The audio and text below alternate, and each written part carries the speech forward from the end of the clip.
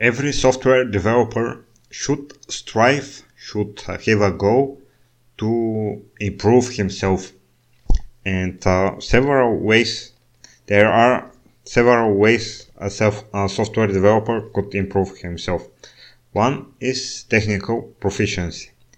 And in this area, there are few directions. For example, speed of development. The higher the speed, the higher the faster you will get the software done. The second thing is quality.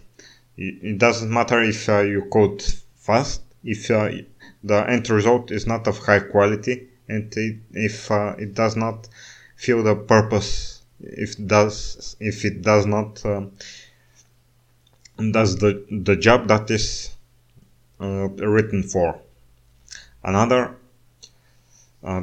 thing that software developers should strive for is being able to recognize when they should go hard and or go soft. For example, when you know your software stuff, your design pattern or whatever, and when you have colleagues that are noobs, you should know how to tell them that they are wrong and their ways of implementing stuff is wrong, and when it is okay to go along with the way that the code is written.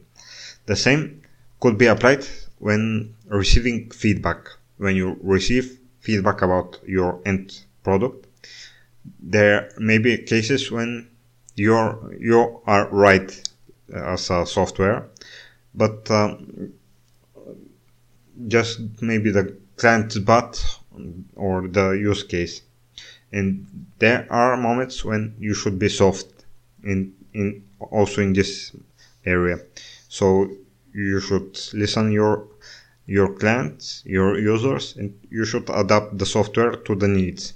Same is true when your code is not so good and some colleagues, some other individual gives you feedback about your code.